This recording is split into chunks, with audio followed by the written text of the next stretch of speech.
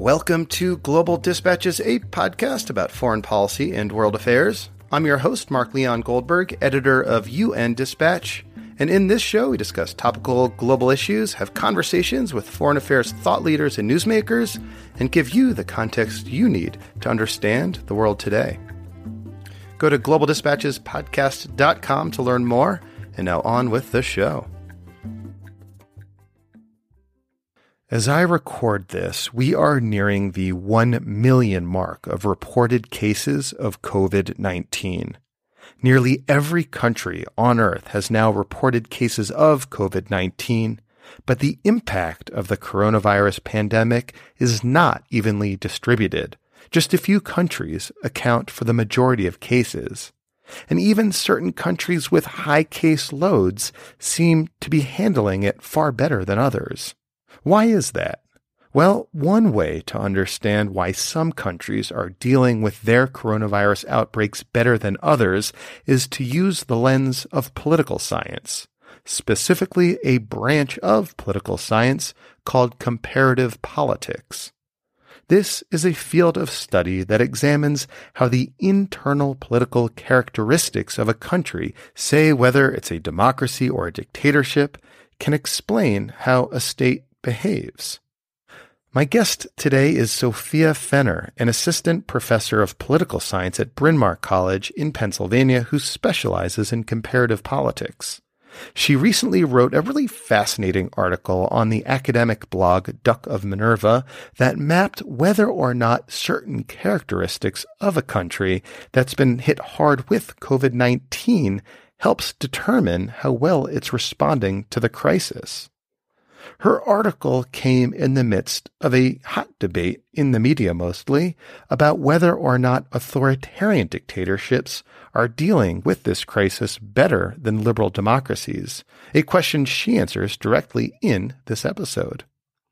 We kick off with a brief introduction to the field of comparative politics before having a longer conversation about what qualities of a state seem to determine how well it's responding to COVID-19.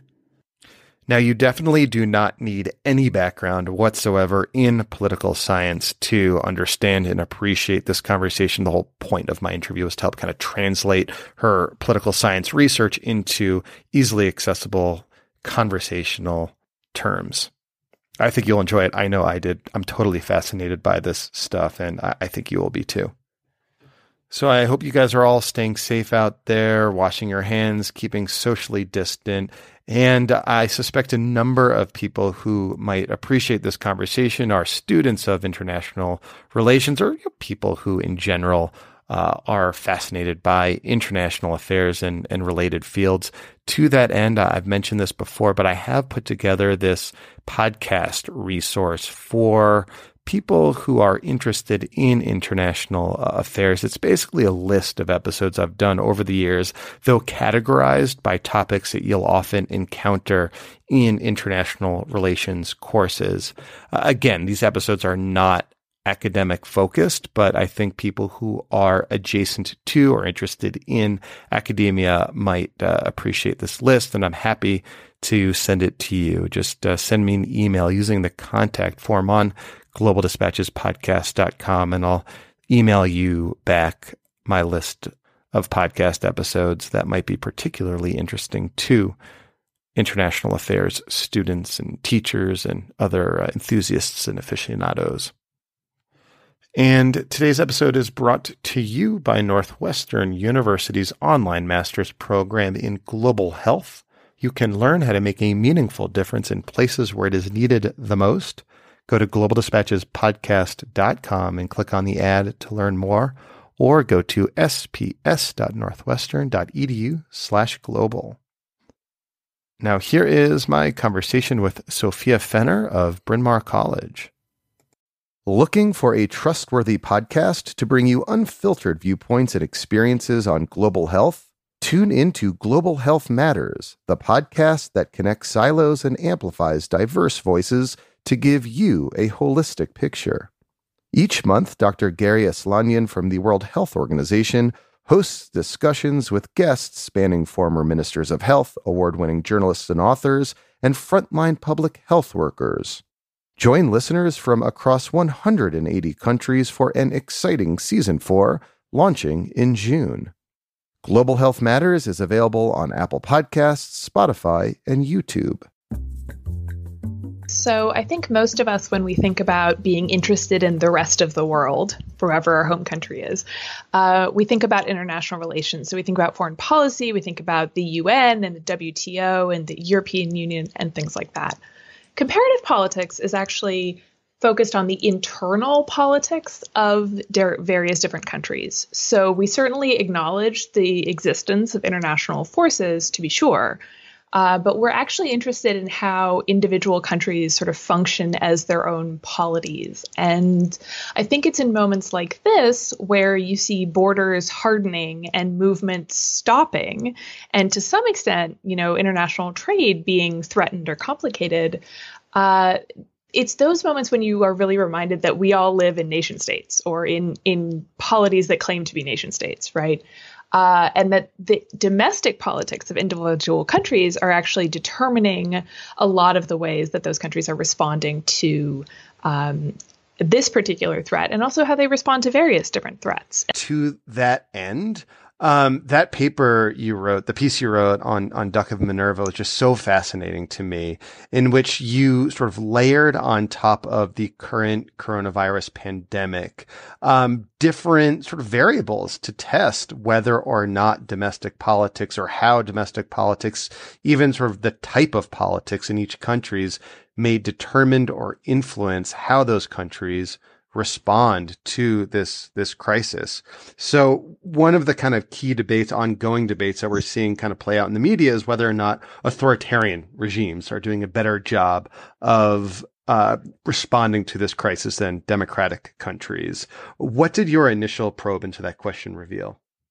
So I actually started thinking about this because so regimes are what I spend most of my time thinking about. And so my initial response was like, of course, regimes are going to matter here. I'm going to be able to figure out that, certain kinds of regimes respond more quickly. And what I was really surprised by when I actually sat down and sort of mapped out different countries' trajectories and different variables was that regime type doesn't actually seem to predict the quality or effectiveness of response in any significant way. So when we're talking about regimes, I'm just going to back up for a little bit here. So the distinction between regime, government, and state is a really important one in comparative politics. And it's one that in sort of everyday language, we often elide those things. So we will use them interchangeably. And it's really important to not use them interchangeably. So the way we think about these is that the state is the infrastructural apparatus of tools that a ruler has at their disposal to implement policies. So kind of like the bureaucracy? Partly, absolutely. So okay. Bureaucracy, things like highways, a national education system, if you have one, a national police force, if you have one. Okay. A national health service, if you have one, right? Those are all aspects of state capacity. So you can think about it as, if the state is a car, then the government is the person driving the car. And the regime is the set of rules that determine who gets to be the driver. Right. I feel like you've used that metaphor before. It's perfect. It actually comes from my own advisor's one-time advisor. So it's 3 generations old in academia. Okay. And so the thing that I actually found was the most important was state capacity, right? And so state capacity seems to me, and it does, a number of things have happened since about a week ago when I wrote the piece. But it seems to me that state capacity is still strongly predicting the quality of different countries' responses. So before we get into that, can you explain why regime type, whether it's authoritarian or democracy, really is not very determinative right now? Can you talk through some of the examples? So I just want to clarify, when we say democracy, I'm really talking about a relatively bare bones definition of democracy. So thinking about democracies as regimes that have more or less free or fair elections, that have some civil rights and civil liberties that cross a bare minimum threshold. So like a free press, for example. And I'm not talking about democracy in terms of like some people's ideal of like the perfect social participatory democracy that doesn't exist, right? Well, like there's a difference between Italy and Iran. Absolutely. And Singapore. Right? Absolutely. And so the difference is when we think about authoritarian regimes, we're thinking about regimes that are systematically preventing different kinds of pluralism from emerging, whether that's a political opposition or a free newspaper or, civil society movements or whatever, right? So the reason I initially thought that regimes would matter is because authoritarian regimes have real information problems, right? So you think about the stereotypical sort of Soviet bureaucrat who knows how much rice has been produced. I guess the Soviet Union didn't really grow rice, knows how much wheat has been produced in his region, but he also knows what the government quota is. And so when he talks to his superior, he's going to lie and say they met the quota, even if they didn't, because he's afraid of the consequences, right? And so getting reliable information to the top of an authoritarian regime is actually really difficult.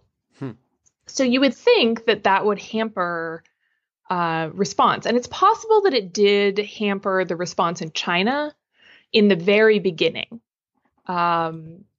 because they were slow. I think the details are still coming out, but they were slow to take this seriously. And their first instinct was to suppress the fact that it was happening. Mm-hmm. But if you look at then a country like Singapore, there's no delay. There's no sort of pretending it's not happening. There's an immediate recognition that there's a threat, and an immediate set of, measures put in place to combat that threat. And then you look at Iran and it seems like a complete fiasco. I mean, it's not at all clear. Again, it's really hard to get information out of Iran, but it does not look like the government has been responding in an ideal way. And so you see these wide ranges of responses among authoritarian regimes, and you see the same in democracies, right? So South Korea is a democracy. It has the model response that everyone around the world is looking to, but so is Italy. And Italy has been a catastrophe. And so there's so much variation within the universe of democratic regimes and within the universe of authoritarian regimes that it's really hard to look at regime type and think that it has any sort of necessary relationship with crisis response. So if regime type isn't it a variable that determines how a country might respond, or how we can really expect a country to respond to the COVID-19 pandemic?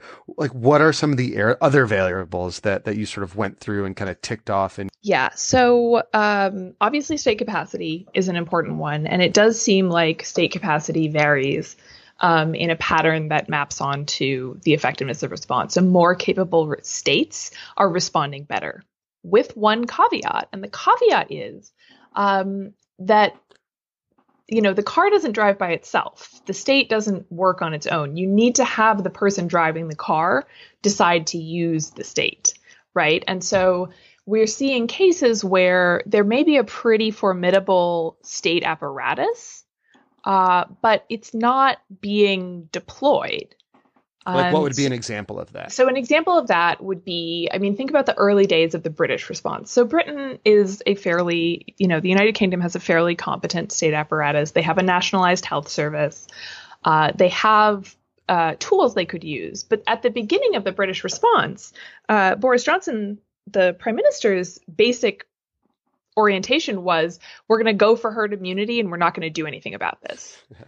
And so, the NHS can't mobilize to adapt to a new kind of disease on its own. It needs direction from above to be able to do that. And so you've seen that belatedly.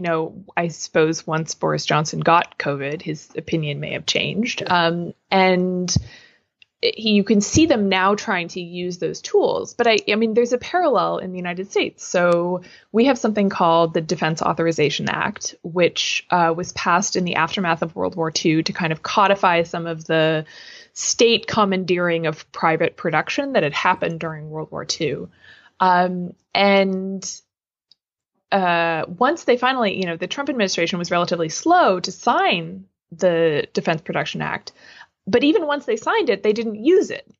So they had activated it, right? They had activated its powers, but then they sort of sat on their hands and didn't use those powers. And so, you can certainly see that leadership decisions matter here, which makes scholars, I think, a little bit uncomfortable because that's interesting because when you talk about like international relations theory, it's generally understood, or people tend to posit that actual individual leaders don't matter. It's like the structure of the international system and the structure of the state that matters. That the individual, who the leader is, doesn't really make a difference. But here, let alone their personality. Yeah, right? Exactly. Yeah. Here, you're seeing it very clearly. It does matter. Yeah, I think this is, I think we've all understood that elections have consequences, but this is the elections have consequences sort of giant lesson. We in comparative politics are also very oriented to structures. So state capacity, for example, is a long-term historical variable. It's built slowly, usually, and over time. We like to talk about economic development as a process that happens sort of slowly and over time. We want to talk about the sort of ethnic structure of a society. We want to talk about structures. And I think this is just a case where reality has intervened. And it turns out that rulers have agency. That's kind of what makes them rulers by definition. And we don't have a theoretical framework for that. I mean, there are some people saying, well, of course, like the closed borders and the crackdowns on immigration, those are consonant with a certain kind of, right-wing ideology. But that doesn't extend to explain all of the behaviors. And it's not just right-wing governments, right? We're seeing governments of all sorts both fail to respond and succeed at responding. Well, right. Can I ask, where does Italy fit in your sort of matrix? I mean, with another country with a presumably good state capacity, but one that is so far the hardest hit. Absolutely. So Italy is sort of a head scratcher. The thing about state capacity is that one of the reasons it's sort of underappreciated or understudied is that it's very hard to quantify. There aren't good cross-national metrics, and so it can't be picked up in sort of these large N statistical studies that are the bread and butter of contemporary political science, for better or worse. So it's hard. I've thought a lot about Italy in terms of trying to figure out where it fits in terms of its state capacity. I think it does have a decently capable state. It's not certainly as capable as some of its neighbors or some other European countries, right? So we wouldn't want to think about it as being in the same category as like Germany, for example. But the Italian state is heavily decentralized, much like the United States is heavily decentralized. And the thing about decentralization is that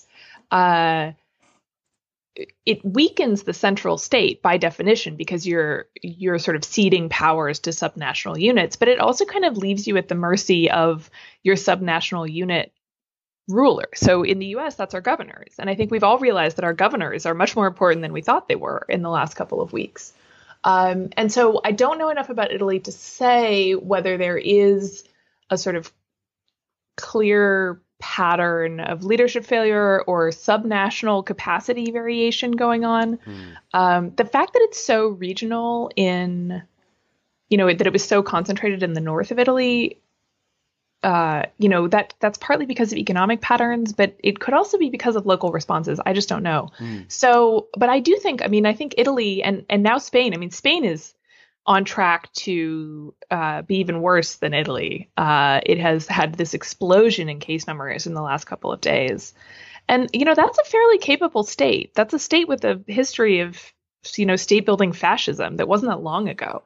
And so I do think the US, Italy, and Spain, they're not super high capacity states. They're sort of decent kind of middle of the road capacity states. The United States might be even less. We're so decentralized. I wonder if like part of this explanation for why different countries have responded to this differently. And in the case of, say, Japan, South Korea, Taiwan, China, responded to it seemingly, at least, now pretty well. If like culture offers any sort of explanation. I mean, I was just ahead of this conversation. I was trying to think to myself what sort of cultural explanation might suggest why those countries in Asia seem to be faring better. The only thing I can come up with at the top of my head was that face masks are more prevalent and are always more sort of culturally accepted.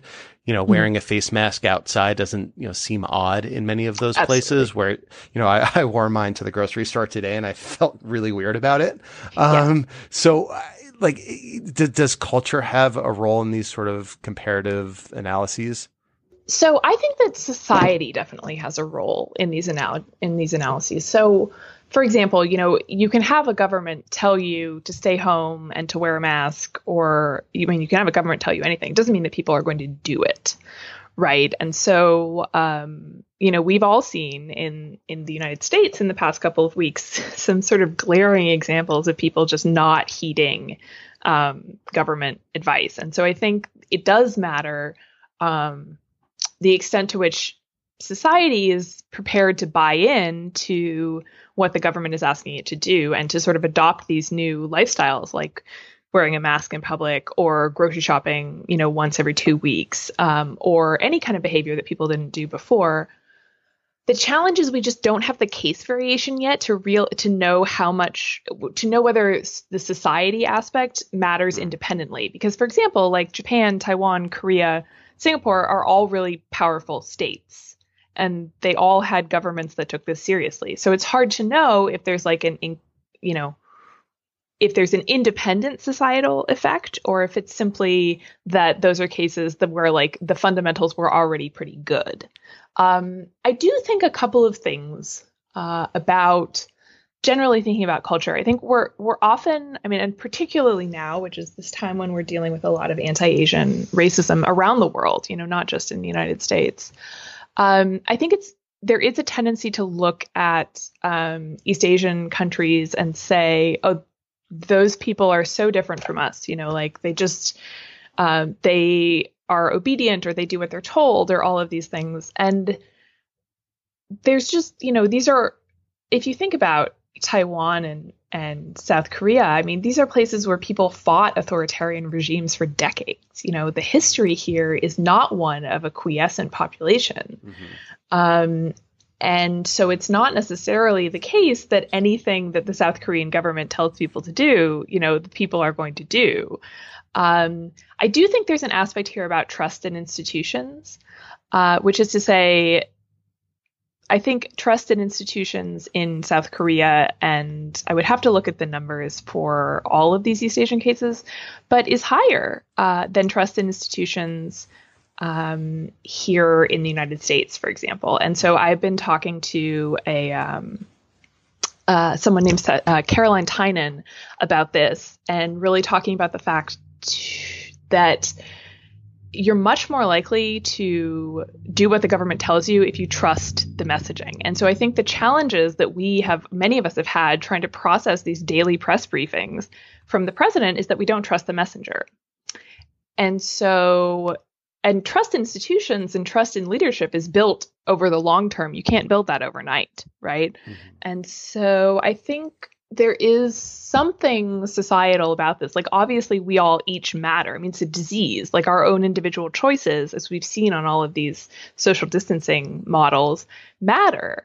But we don't quite yet have the case variation to sort of study that comparatively. We're kind of at the mercy of reality here in terms of how the combinations of variables fall out. So can I say one more thing about Asia? Yeah.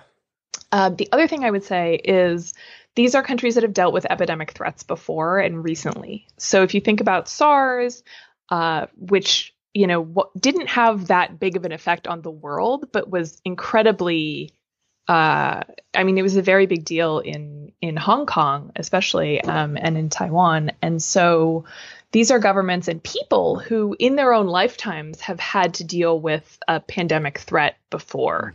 And I think that very much gives you, a roadmap, I think, both for the government and for individual people to kind of structure your behavior and structure your response. It's not all new. And it's not the first time you've been asked to do this.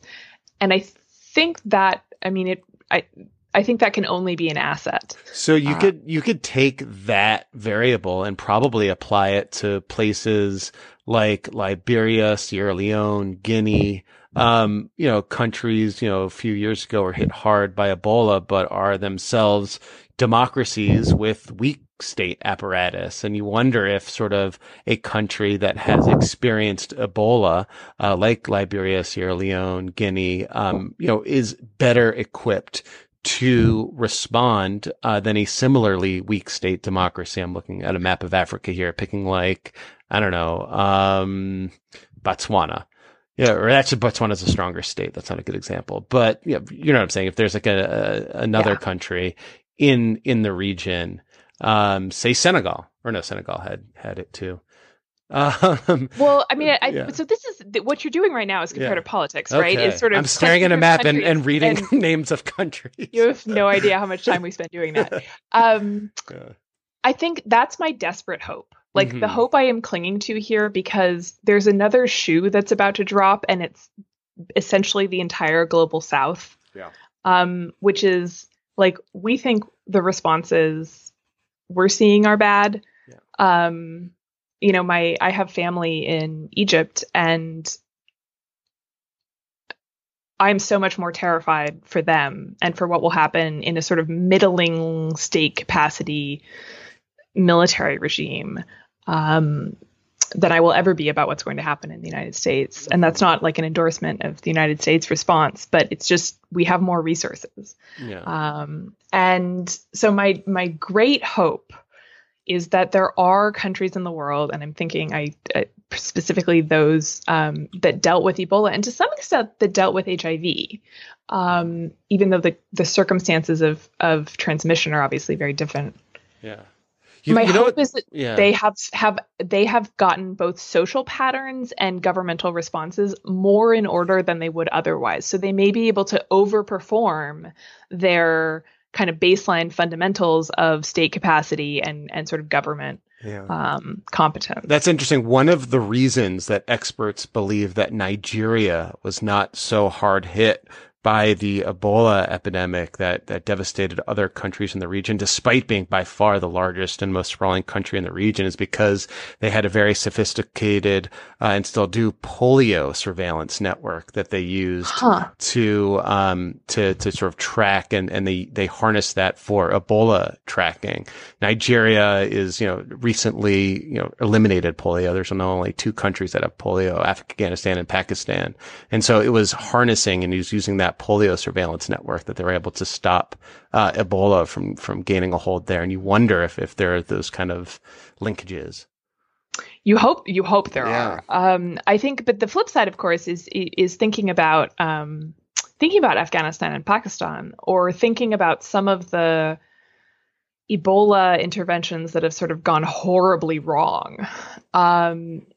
Is real concern about whether people have enough trust in public health authorities or even in health charities to come and get care if they need it, to report cases when they occur. The well-known story in Afghanistan is that the CIA used a vaccination campaign as cover for, this is in Pakistan, for looking for Osama bin Laden, right? Yeah. Which is undermined. I mean, there's a reason that those are the 2 countries that still have polio. Yeah. And I worry about, I'm thinking about, these situations where health workers have been attacked in DR Congo, and just sort of also worrying that prior experience can be a negative, right? I mean, prior experience, there's a lot of history about people coming from outside and saying that people have a disease and you need to have this cure, right? I mean, that's got a long history, and it's mostly not a good one. And so I worry about that too, in terms of structuring social commitment or societal kind of buy-in in a lot of parts of the world that haven't quite been hit head on yet. So last question, going forward, what sort of variables, what else are you sort of looking for? What kind of data would be interesting to you to suggest how, a country, particularly as these other kinds of regimes, democracies with weak states, get hit more and more by, the coronavirus? Like what are you sort of looking towards? So one thing that I've been following is the extent to which regimes or governments can repurpose existing state capacity for new purposes. So that could be this very close association of saying, okay, we've got a polio surveillance program. Let's flip it and do COVID surveillance. But it could be different. I mean, I think the only example we really have so far of this is a little bit alarming, but it's the Israeli state response, which is to Israeli regime government. I do this too. Yeah. It's a little tricky to keep it straight. But so the Israeli government has been repurposing anti-terrorism tools to track the virus. And I mean, that obviously raises some questions, right? But I think what's interesting is that people are pushing back against it, and people who maybe didn't push back against it when it was used for anti-terrorism are pushing back against it now. And so part of what I'm actually interested in, is how this moment is either how it reshapes states and societies, right? So how often we think about crises as times when things can change, as opportunities that we could take advantage of to shift the way the state is structured, to kind of grow state capacity, or to change the way the government is selected, right? But there are also just as many examples, I think, in history of things going back to just a hardened version of the way they were before. And so what I'm really interested in right now is actually not so much sort of predicting outcomes, although I do think this issue of transferring state capacity from one issue area to another is going to be really key. But I'm really interested in what this does to societies, to states, to regimes. And I think it's too early to know. And so I have no idea. And it's the things that I have no idea about that are actually the most interesting, right? I mean, I can kind of sketch you out based largely on state capacity, how different countries are probably going to do. But I have no idea how this is going to change us. And that's what's really intriguing to me right now. Well, Sophia, thank you so much for your time. This is fascinating. I look forward to your book on this, which I expect is coming the next 2 years. Yeah, we move slowly, so maybe sometime in 2030. Okay, yeah, like the pace from blog post on Duck of Minerva to book is a few years. Keep me a long one. Well, thank you. I appreciate your time. This is absolutely fascinating. Thank you, and thanks everyone for listening, and stay home, stay safe. All right. Thank you all for listening to this episode. I could totally geek out on this for hours. And yeah, at the end of the conversation there, I did just stare at the map that I have sitting next to me when I record these and I realized I was just like blurting out names of countries. But apparently that's what comparative politics is. So there you go. All right. We'll see you next time. Thanks. Bye.